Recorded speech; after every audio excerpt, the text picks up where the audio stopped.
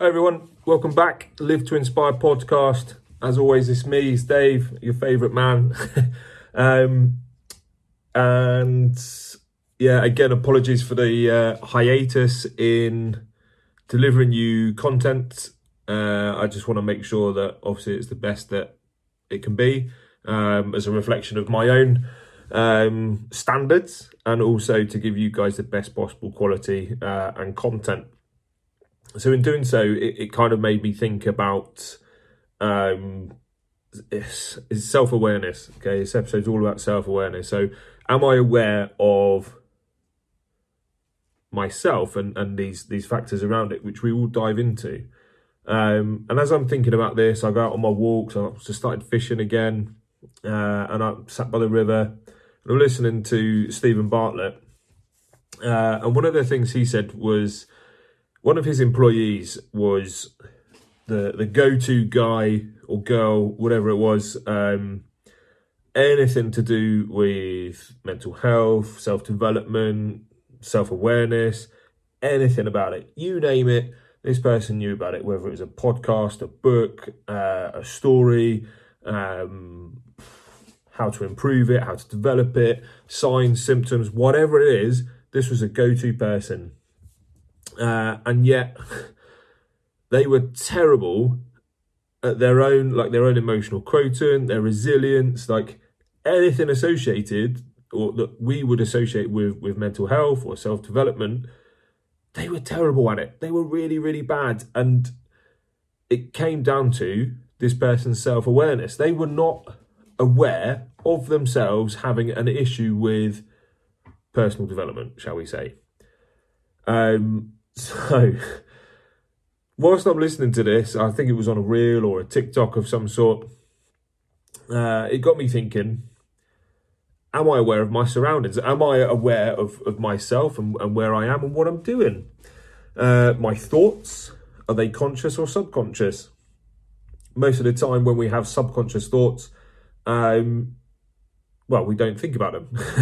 That's the irony of it. They just happen, right? So like Nike's slogan, just do it. Am I aware of my own emotions? I think that's quite a pertinent one. Sometimes, again, when it's subconscious, you don't really process that feeling, that state that you're in, because it is subconscious, because an event has happened that has caused you to feel a certain way, to elicit an emotion. While when you then take a step away, like I said, when I was out walking the dogs, I was down fishing, sat by a river, I then became more consciously aware of my emotions and my surroundings and my thoughts. And I genuinely felt very blessed and privileged to be where I am and doing what I'm doing. Other things that I thought about, expectations that I place on myself. It's quite a powerful one, that.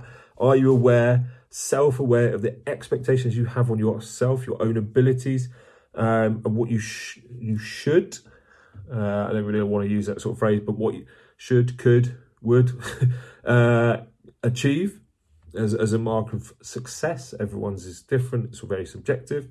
And again, to use a quote that I used previously, comparison is the thief of happiness.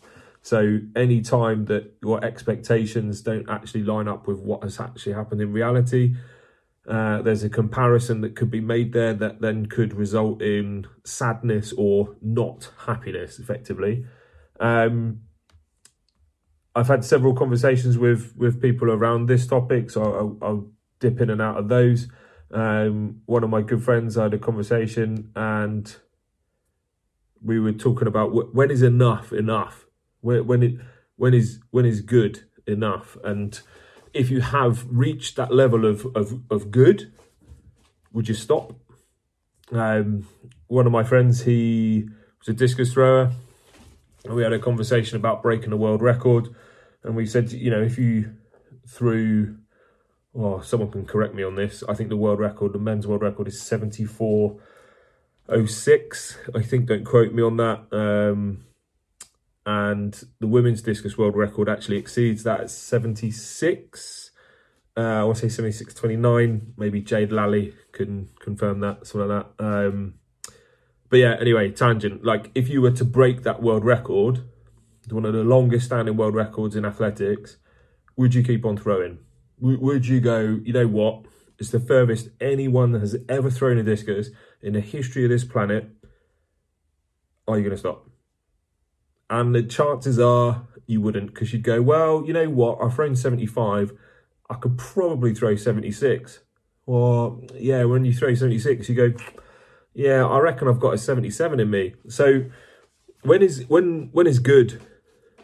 Good. When would you stop? When is enough enough? And again, it comes back to self-awareness. Am I able, sorry, I'll refer to my notes for this again. Am I able to attribute emotions to events or even people, situations? If I am aware of how they came to be, but more importantly, how I manage them and what I learn from them. I can't really understand what I've written there. Am I able to attribute emotions to events? Okay, so someone's maybe happy or sad. If I am able to attribute that emotion to an event, am I aware of how they came to be? So what was the trigger? What's the cause? What has resulted in that emotion coming about? The important thing with it, like I say, is to understand and learn from it, how you can manage it, because otherwise it begins to eat away at you. And again, it comes around to emotional quotient and resilience ultimately. So again, there's another quote for you. Whilst I was out on my walks and my deep thoughts, what stands in the way becomes the way. Again, quite a common quote. I'm sure you may or may not have heard of it. What stands in the way becomes the way. So whatever you are, whatever's manifesting in your life that is in the way, those hurdles, if it's constantly there, if it's constantly at the forefront of your mind, it will always be there, and it will become the way of your life.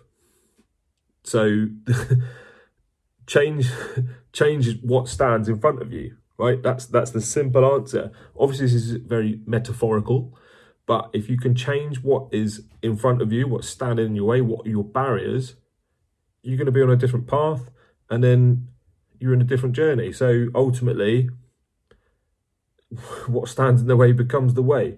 So if you are not self-aware, then this can lead to different or undesirable outcomes. Okay, so then it becomes a negative perpetual cycle. So like I said, the way to change that is to change the thing that stands in the way. An interesting one that helped me deal with a lot of problems was when you understand that whatever your problem is at the moment, whatever you're currently facing, the reality is that one problem is only ever then replaced by another problem. If you're lucky enough to solve the current issue that you have, in 6 months' time, there'll be another issue. So they're just a series of problems. They're a series of challenges. They will ultimately allow you to grow and develop and become more self-aware. So, when I thought about, the quote, what stands in the way becomes the way, I consciously became more self-aware, and as a result, recalled conversations that I had with friends in the past. We discussed setting up a vision board, for example, and also creating self-affirmations, which is a really common strategy. It's very effective if it works for you. Self-affirmations you can read before you go to bed, or you can read them first thing in the morning, again, depending on what they are, who you are, and if it works for you. Personally, self-affirmations I find very difficult. So as a result, I decided to make a vision board. All I've done, quite simply, is I went onto my computer, I went onto Google, searched up a few images of respective things that come to mind, and I want to change my pathway. And I just made a PowerPoint slide, literally one slide, copy and pasted the images. I saved that PowerPoint as a JPEG, and I've now set that as my desktop, wallpaper, whatever you call it. So reason being is that every time I open my laptop, I see those images and it's a constant reminder. It's there. It's a visual cue for me of actually, like, what am I doing? Where am I going? Is what I'm doing now going to help me to reach those goals? Simple, but very effective. And again, self-aware, because sometimes, even if you aren't self-aware, you can quite easily be distracted, or things can detach from being self-aware in your journey. So having that vision board is a constant little reminder daily of what you're doing and where you're going. Which leads me on to my own self-awareness. Again, I'd like to think that this is sort of tangible to a lot of people. A lot of you guys, I don't know if anyone's listening. I'm aware of what I am good at, but also I am self-aware of what I am not so good at. Note that I do not say bad at or negative or rubbish, whatever, anything, any negative connotations with that. I'm aware of what I'm good at, and I'm aware of what I need to improve on. I call them areas for development. Reason being is because the things that I'm good at, I'm really, really good at, but the things that I'm not so good at need to be developed and improved so that they get up to that level. It's just it's a self-awareness thing, and it draws on emotional quotient and resilience, and also perspective. So that's a bit of a ramble, I appreciate, but again, a little bit of context as to the thought process around this, and where I've struggled a lot recently in the last 6, 8, maybe even 10 weeks, being highly sensitive, highly self-aware, traumas that have happened in my life, very, very aware of it, and actually becoming in a better place now as to where I was. So, a little definition: self-awareness is the ability to focus on yourself and how your actions, thoughts, or emotions do or don't align with your internal standards. Now, that can be quite pertinent, because in terms of building a relationship, I like to say alignment of values, like whoever your partner is, if there's a difference in values and an unalignment, I don't even know what the right phrase is there. If the alignment of values do not meet, then there can be issues, okay? And so it's something to be aware of. But certainly between your own self-awareness of your own actions, thoughts, emotions, and your internal standards. So where they don't align, there's going to be challenges, and it's going to rely on your emotional quotient and resilience to develop those. But also it can allow you to grow as a person. Some examples: if you are highly self-aware, you can objectively evaluate yourself, manage your emotions, align your behavior with your values, and understand correctly how others perceive you. I'll say that again. If you're highly self-aware, you can objectively evaluate yourself, so from the outside looking in, manage your own emotions. Again, I'd like to think I'm highly self-aware. Something really, really pissed me off the other day, and maybe for about 5 minutes, and then I sort of thought to myself, you know what, I cannot be asked to give that any more mental energy. I can't be bothered to attach any more emotion to that, because it's not getting me anywhere, right? It's pointless. So being able to manage your own emotions, switch off, detach from them, highly self-aware, align your behavior with your values, and understand correctly how others perceive you. This is important because self-awareness allows us to see things from the perspective of others, practice self-control, like I said, being aware and able to manage your own emotions, work creatively and productively, and experience pride in ourselves and our work, as well as general self-esteem. So if you're lacking in self-esteem, potentially you could be lacking in self-awareness, but again, everyone's different. It's not a one and only factor. One why is self-awareness important to explain? Well, when we are more self-aware, we are better at understanding ourselves, ultimately. Simple as that. We are able to identify changes we want to make and recognize our strengths so that we can build on them. Self-awareness is often a first step to goal setting. Okay, so I think I've probably mentioned this in the past. Setting goals, most people use a SMART principle. So it's the acronym: specific, measurable, achievable, realistic, and time. So making sure, like, self-awareness could be a goal, right? It's very specific. If you have a low level of self-awareness, that can be a specific goal to improve. Admitting when you don't have the answer, or owning up to mistakes. Okay, so if you have low self-awareness, you might not be able to admit when you've done something wrong, or admit that you don't actually know the answer to something. I genuinely quite like that, right? Like, if someone asks me something and I don't know, then I see that as an opportunity to grow, to learn, to understand something new. It could be that someone's telling me what it is. And where did I have this conversation with? Someone said, I think we were talking about mortgages and housing bits and bobs and all sort of random stuff. And my mate said to me, he was like, oh, yeah, I know what you're talking about, yeah. And then he actually said, right, I've got to be honest with you, mate, that's a complete lie. I have absolutely no idea what that is. Can you just educate me, just help me out? Like, what does it mean? What are you talking about? Took about 30 seconds and he was like, yeah, got it. So, like, I don't care. Like, most people don't care. If you can disseminate knowledge and improve people, then that's a really good quality, and it's quite empowering for everyone involved. It goes back to happiness hormones, things like serotonin, those kind of things. I'm pretty sure I've done an episode on it. If I haven't, I've written a blog about it, which is on my website, davidcolemangb.co.uk. Little plug.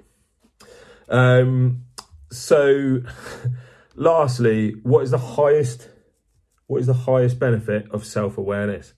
Being more self-aware means that you are able to grow your emotional intelligence and be better able to relate to others in various types of situations. This is because your self-awareness extends beyond yourself and makes you more aware of what others may be going through. And that, I feel, is a really interesting sort of last point. We never know what anyone else is going through unless, obviously, they feel comfortable enough to share their situation with us. It's a level of comfort, it's a level of trust, and a level of respect. I truly believe it's very, very important. I've experienced a lot of prejudice in the past. People don't know the full story. People form judgments. More often than not, they're wrong. I've done it myself, but other people, and you feel like a bit of an idiot. Well, I certainly did. So the reality is you never really know what other people are going through, what their struggles are, whatever it is. So it boils down to, like I said, self-awareness. But in those situations, just be nice to people. Just be nice to people. You don't know what they're going through. They might be trying their best. They might be going through a really tough time. Just help people out. Be nice to them. Be self-aware about yourself. And if you have very, very high levels of self-awareness, you might even be able to understand how others perceive you. And then again, if you can do that, your emotional intelligence, your emotional quotient will be off the chart. So I appreciate it's a slightly longer episode today, but I want to make sure I'm giving you guys the best possible content, and it's something that I've thought about for a very long time over the last few weeks. Apologies for the delay and obviously getting content out to you guys, but I thank you for your support. Yeah, as always, we will get there. If not immediately, eventually. Take care.